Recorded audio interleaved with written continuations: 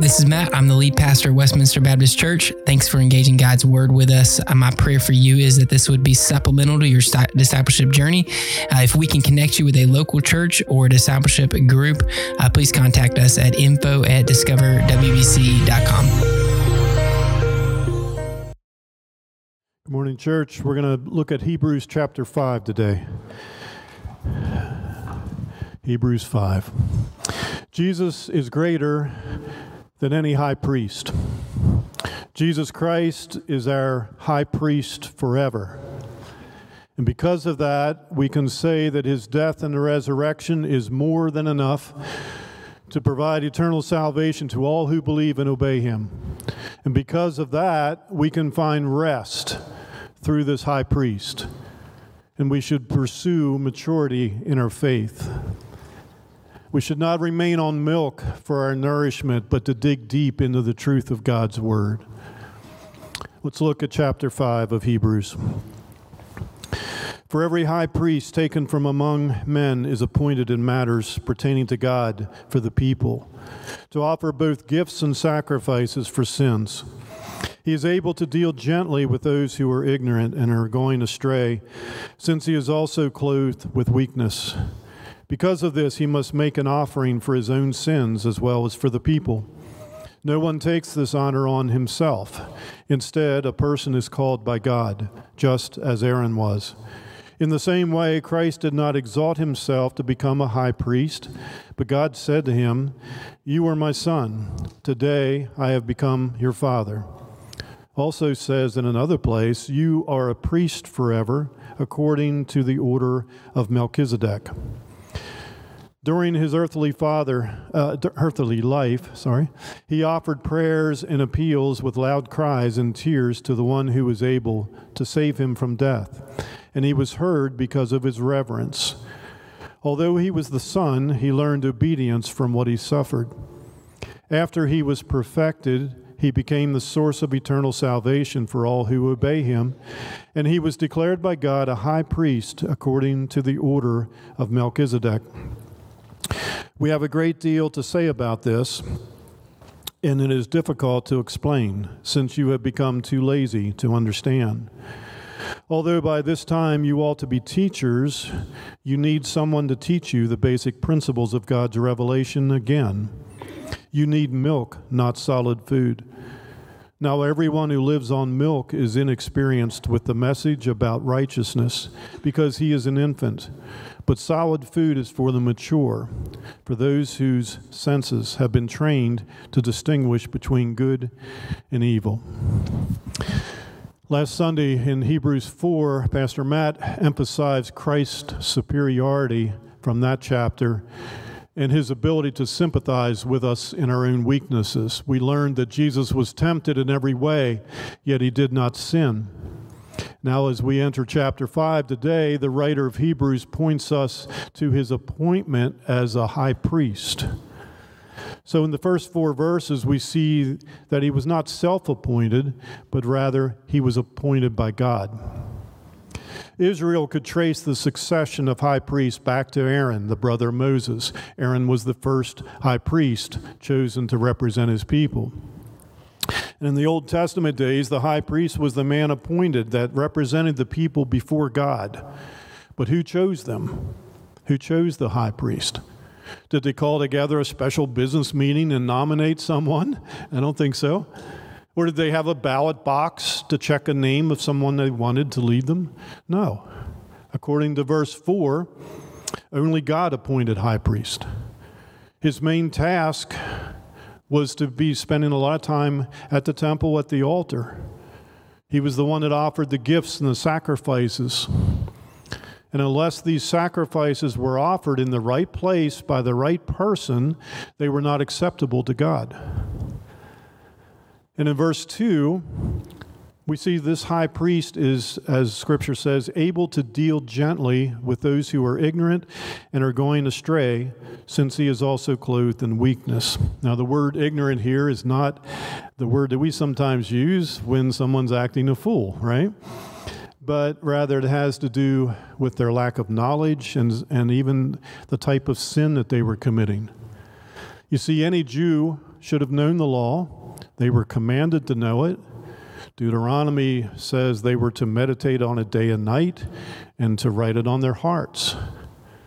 So to be called ignorant of this was to mean one deliberately disregarded the law, or they wandered away from the things of God. A priest would not offer up sacrifices for sins that are done willfully by those who knew better. Those sins were actually punished by death. How would you like that one, right? The word ignorant here in verse 2 pertains to sins committed in resistance of knowledge and periods of unbelief. Now, Paul, even though he wasn't a high priest, was kind of an example of what I'm trying to get across to you with this word ignorance. In 1 Timothy 1, verses 12 through 14, we read, "I give thanks to Christ Jesus our Lord, who has strengthened me, because he considered me faithful, appointing me to the ministry, even though I was formerly a blasphemer, a persecutor, and an arrogant man. But listen to this. I received mercy because I acted out of ignorance in unbelief. And the grace of our Lord overflowed along with the faith and love that are in Christ Jesus." So you can see some sins were punished by death. All other sins, namely ignorances and errors, were confessed, were forgiven with sacrifices done by the high priest. And just to give us a little more meat, a little more context to this, bear with me, it's kind of a long passage. I just want to make sure we're drawing this from the Word. In Numbers 15, verses 22 through 31, we learn that even sins committed through ignorance of God's commandments still have to be atoned for. And here's how it's worded in Numbers 15. "When you sin unintentionally and do not obey all these commands that the Lord spoke to Moses, all that the Lord has commanded you through Moses, from the day the Lord issued the commands and onward throughout your generations, and if it was done unintentionally without the community's awareness, the entire community is to prepare one young bull for a burnt offering as a pleasing aroma to the Lord, with its grain offering and a drink offering according to the regulation, and one male goat as a sin offering. The priest then must make an atonement for the entire Israelite community so that they may be forgiven, for the sin was unintentional. They are to bring the offering, one made by fire, to the Lord, and their sin offering before the Lord for their unintentional sin. The entire Israelite community and the foreigner who resides among them will be forgiven, since it happened to all the people unintentionally." It continues, "If one person sins unintentionally, he is to present a year-old female goat as a sin offering. The priest must then make atonement before the Lord on behalf of the person who acts in error, sinning unintentionally. And when he makes atonement for him, he will be forgiven. You are to have the same law for the person who acts in error, whether he is an Israelite or a foreigner who lives among you. But the person who acts defiantly, whether native or foreign resident, blasphemes the Lord. That person is to be cut off from his people. He will certainly be cut off because he has despised the Lord's word and broken his command. His guilt remains on him." Whew. Aren't you glad we're in a day of grace now? All right? I did all that for a reason. I wanted you to see just how busy the high priest was, offering gifts and sacrifices for all the people, for all different kinds of sins, intentionally or unintentional. And why was the high priest able to deal with our ignorance? Well, verse 2 says, because he is also clothed with weakness. Weakness does not just refer to our human tendency to give in to temptation, but to our capacity to feel it also. You see, our weakness is human frailty itself. We experience hunger and desires and the pains to which we're subjected to, which push and pull against our wills. And so Jesus, in taking on human nature, took on our weaknesses as well. At every point and every way, Jesus was tested as we are. In fact, he was tested and tempted beyond the point at which many times we will give in to. And in verse 3, we see a link here between God and man, the Old Testament priest. And we find that he was not enough either. The reason was because they were not perfect men. They were a shadow representing the perfect high priest that was coming. This is why, as we see in verse 3, Old Testament priests had to make an offering for their own sin before they could offer offerings for the people. Last week, in verse 14 of chapter 4, we were affirmed that in Jesus we have a great high priest.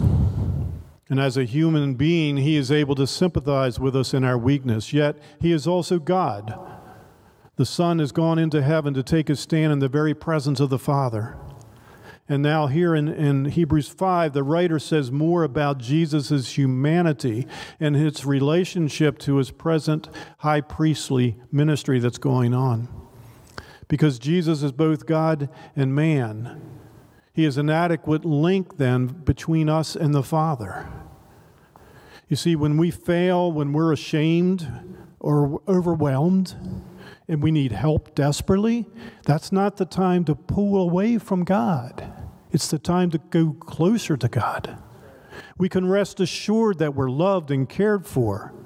And Jesus, in his humanity and in his infinite wisdom, will understand.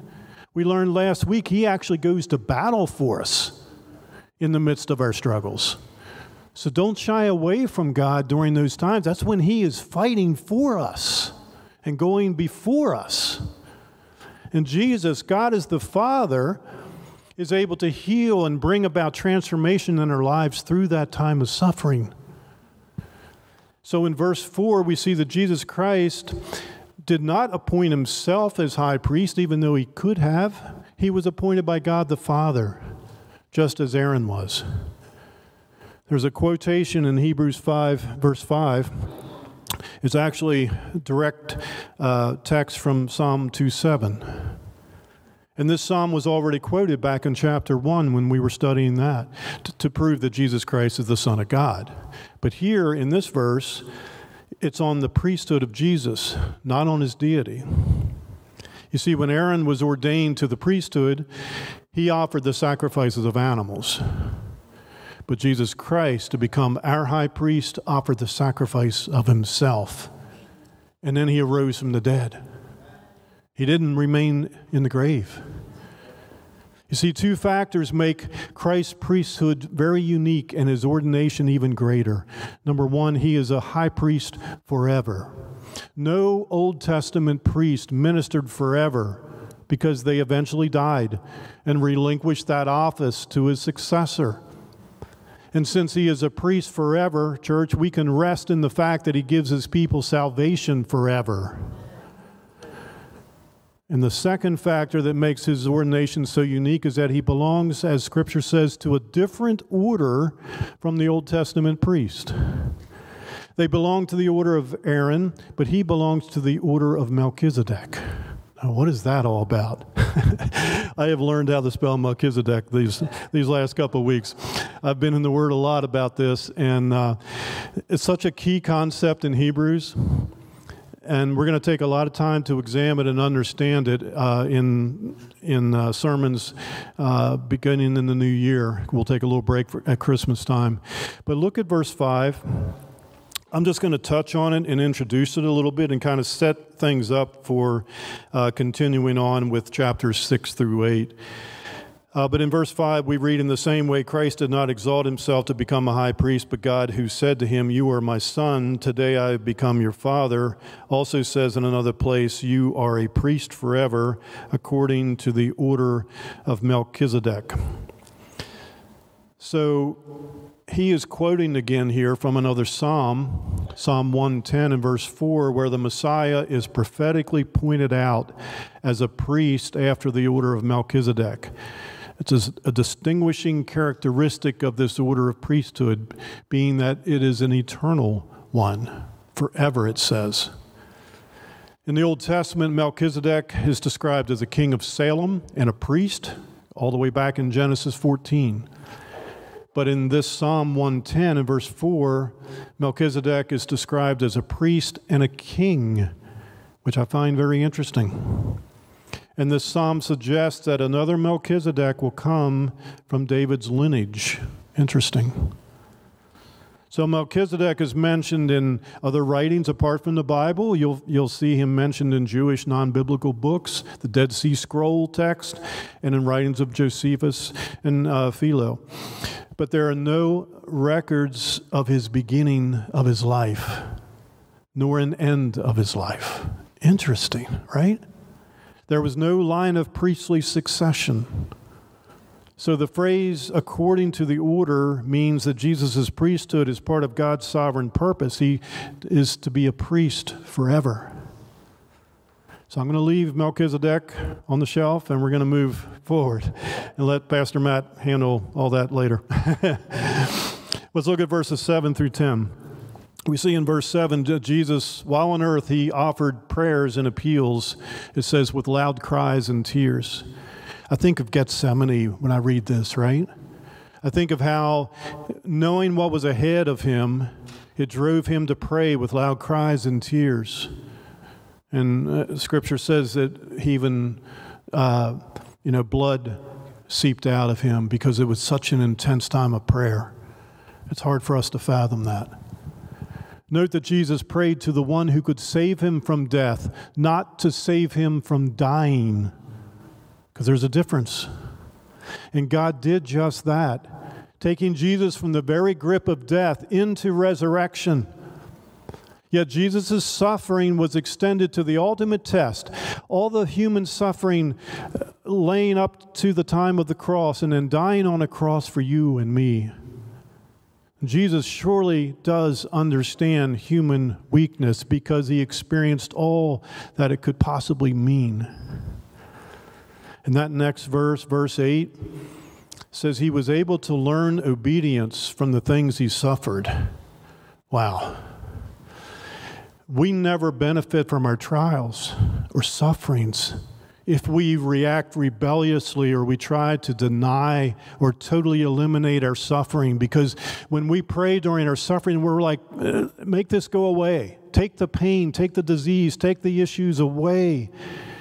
Yet God is seeking to strengthen us through every experience of life that has come our way. Jesus not only endured his suffering, he embraced it.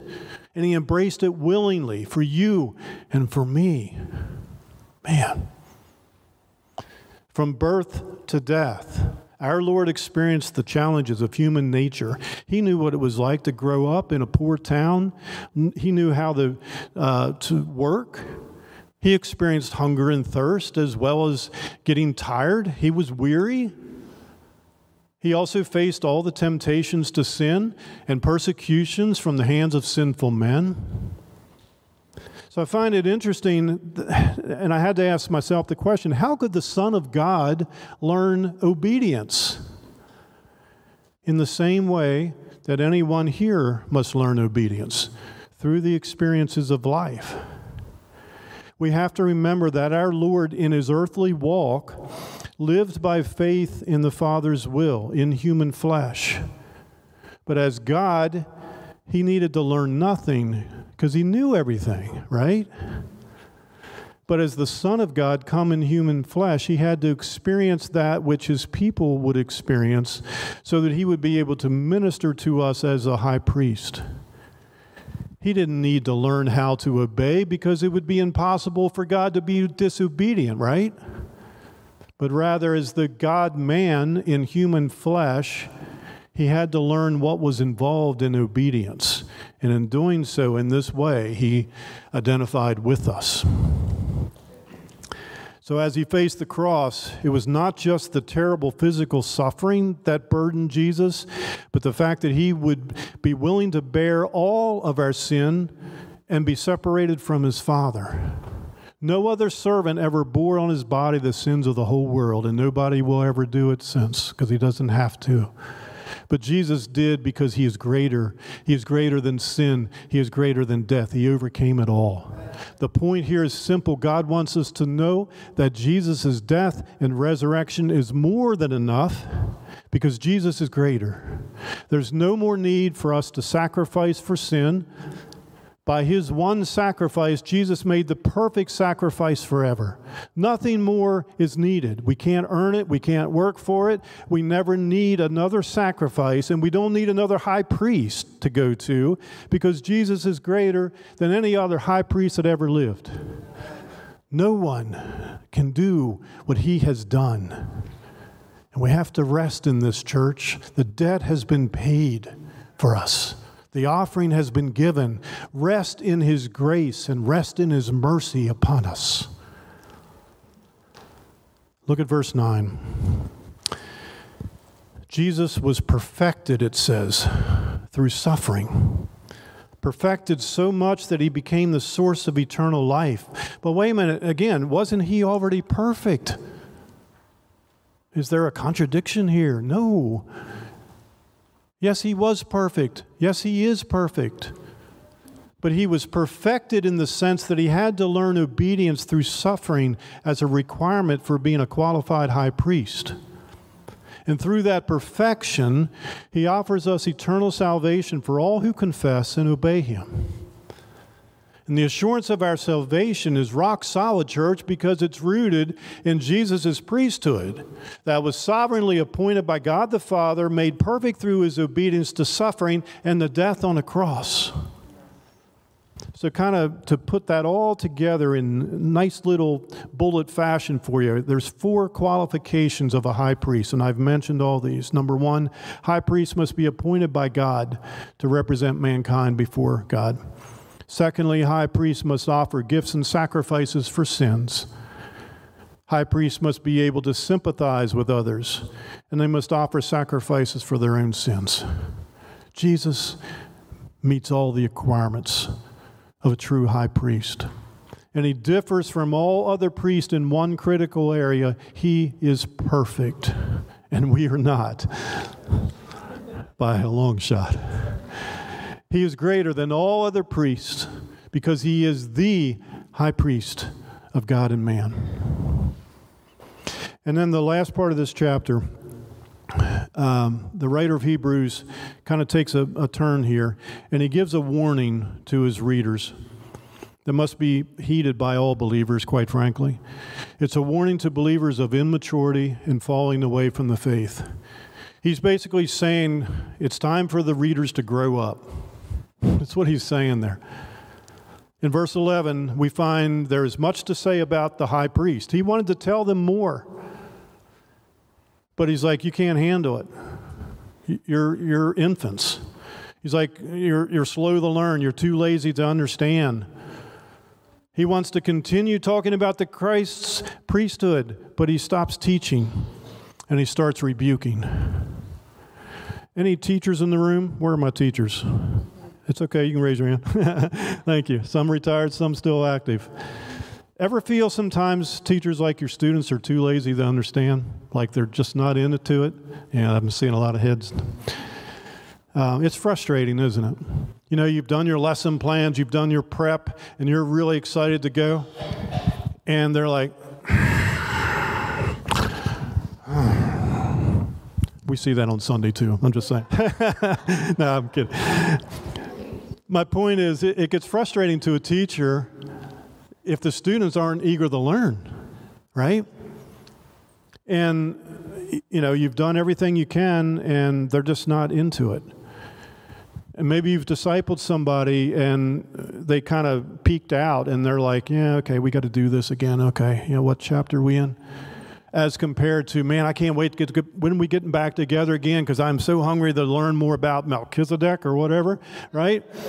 And you really get into it. It's such a different setting. And so verse 12 is saying they should have been teachers themselves by now, yet they're still on the basics. You see, church, it's one thing to read the Word, read a little devotional or something, but it takes a whole lot more effort, doesn't it, to really study God's Word, meditate on it, chew on it, and practice it in real life. It takes a lot of more effort. The Hebrew learners apparently had become complacent, maybe mentally lazy when it comes to study and meditation. They refused to move from the elementary truths of God's Word. Many had believed, but they had never grown beyond that point. Many believers in our day have grown in the Word up to a certain point of maturity where they know just enough. And then at some point they drift away. Maybe they get out of the spiritual disciplines for a while. Maybe they pulled away from those who are speaking truth into their life. Perhaps you got hurt in ministry. Well, join the club. Many of us have been hurt, right? But you can overcome all that through the healing power and forgiveness of our Lord Jesus. We can't live in the past, hold grudges, continue to claim the victim card the rest of our lives. Because there is true freedom in Christ, church, and it can be found in God's Word, through God's Spirit, and through God's people. Don't miss out on that. Don't pull away when the times get hard. Draw closer to God, and you'll have the benefits of all that.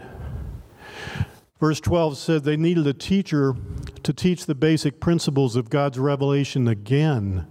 I keyed in on that word again because that means they had already been taught at least once, probably multiple times, but they had already forgotten, right? And in verse 13, we read that they're not acquainted with righteousness because they were still living on milk rather than solid food. Look, not all of us are called to be teachers or pastors. I get it. But we were all called to make disciples. So Romans 3:21 and 22 teaches us that righteousness comes only from God through Jesus Christ. So we have to take responsibility for our own spiritual growth. You can't blame it on your Sunday school teacher that doesn't talk to you anymore now that you're older. You can't blame it on, I didn't like the time of the service. Come on, let's get past that stuff. Let's get into the Word and grow. This week during Thanksgiving, I'm sure all you had family gathered around. We had our 3 sons, their families, all 7 of the grandsons around the table. It was awesome. A house full. My youngest grandson, who's actually here today, downstairs, he's like 18 months. So I didn't expect him to eat a whole lot of turkey and all the stuff that we were eating. I don't expect him to bite into a steak or eat steamed shrimp or pick crabs, right? That would be a disaster for everybody. But my oldest grandson, who was also here this day, which is awesome, I didn't know he was coming, he's all about that stuff. He can destroy some seafood if you put it in front of him. I've seen him do it. Hebrews is saying here that there's a time for milk as an infant, but by now you should be eating solid food. Church, how about you? Are you still on the milk, or are you ready for the food, solid stuff? Then in verse 14, to close out, we see only the mature in the faith can discern between good and evil. That's why the emphasis here is on maturity. You see, we have to stay alert. We have to stay alert to be able to control and discipline ourselves, to see what is good, to see what is evil, expose the bad, and allow the goodness of God to take over. As we apply God's Word, we exercise our spiritual senses. We develop spiritual discernment. A baby, right, parents, will put anything into their mouth that they can, right? With my 18-month, it's like, no, let me have that. oh, he's over here now. Let me, come here. Don't put that in your mouth. No, right? I mean, hey, we're empty nesters. We're trying, But I love it. But an immature believer has the same kind of issues. He's going to listen to any kind of preacher on the radio or TV or listen to any podcast. He's not going to be able to discern whether it's truth from the Scriptures coming through those airwaves because he doesn't understand the Word enough to know if it's true or not. An immature believer won't invest in the next generation. They won't invest in the time to make disciples. And then, if life smacks them hard, they're left in chaos. They're left in fear. And they're like, I don't understand all this. Get in the Word. Get in the Word. Get closer to the Lord during those times.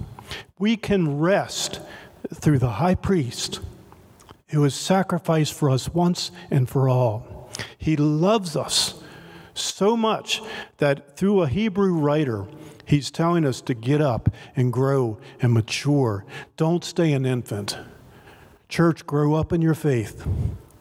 Get back in the game again if you've been resting or sitting on the bench. Get back in. We got a new year coming. Maybe you got to make a fresh commitment. I don't know. But take a look at where you are, where you've been this year. Are you growing? And if not, can you make a fresh commitment to do that, to go beyond and grow beyond where you are now? Anyone is welcome to walk in these doors, but we do not want you to stay the same way year after year. We want you growing. I don't care how old you are. If you're 170, come on in and continue to grow. And I want to shake your hand, by the way. Never, ever stop learning and growing in the Lord. Amen. So listen, we're gonna pause here in our study of Hebrews. We're gonna have a short Christmas series coming up the next couple of weeks.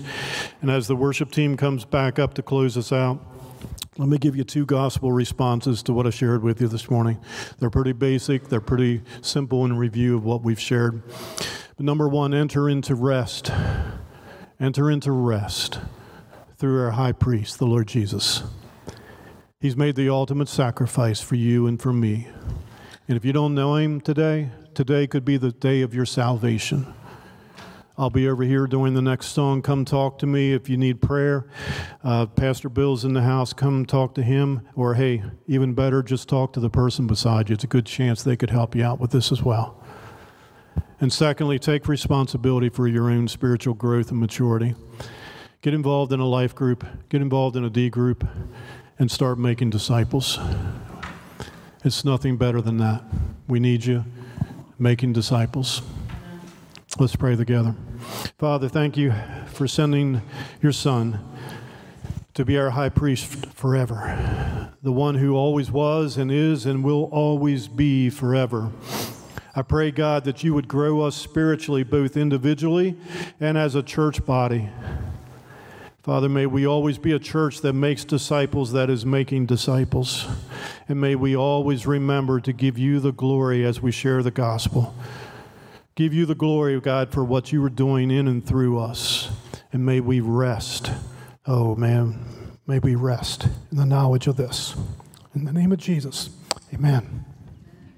You have any questions about the sermon or would like to know more about following after Jesus, please contact us, and we would love to talk more about your relationship with Christ and how you can grow in your spiritual journey.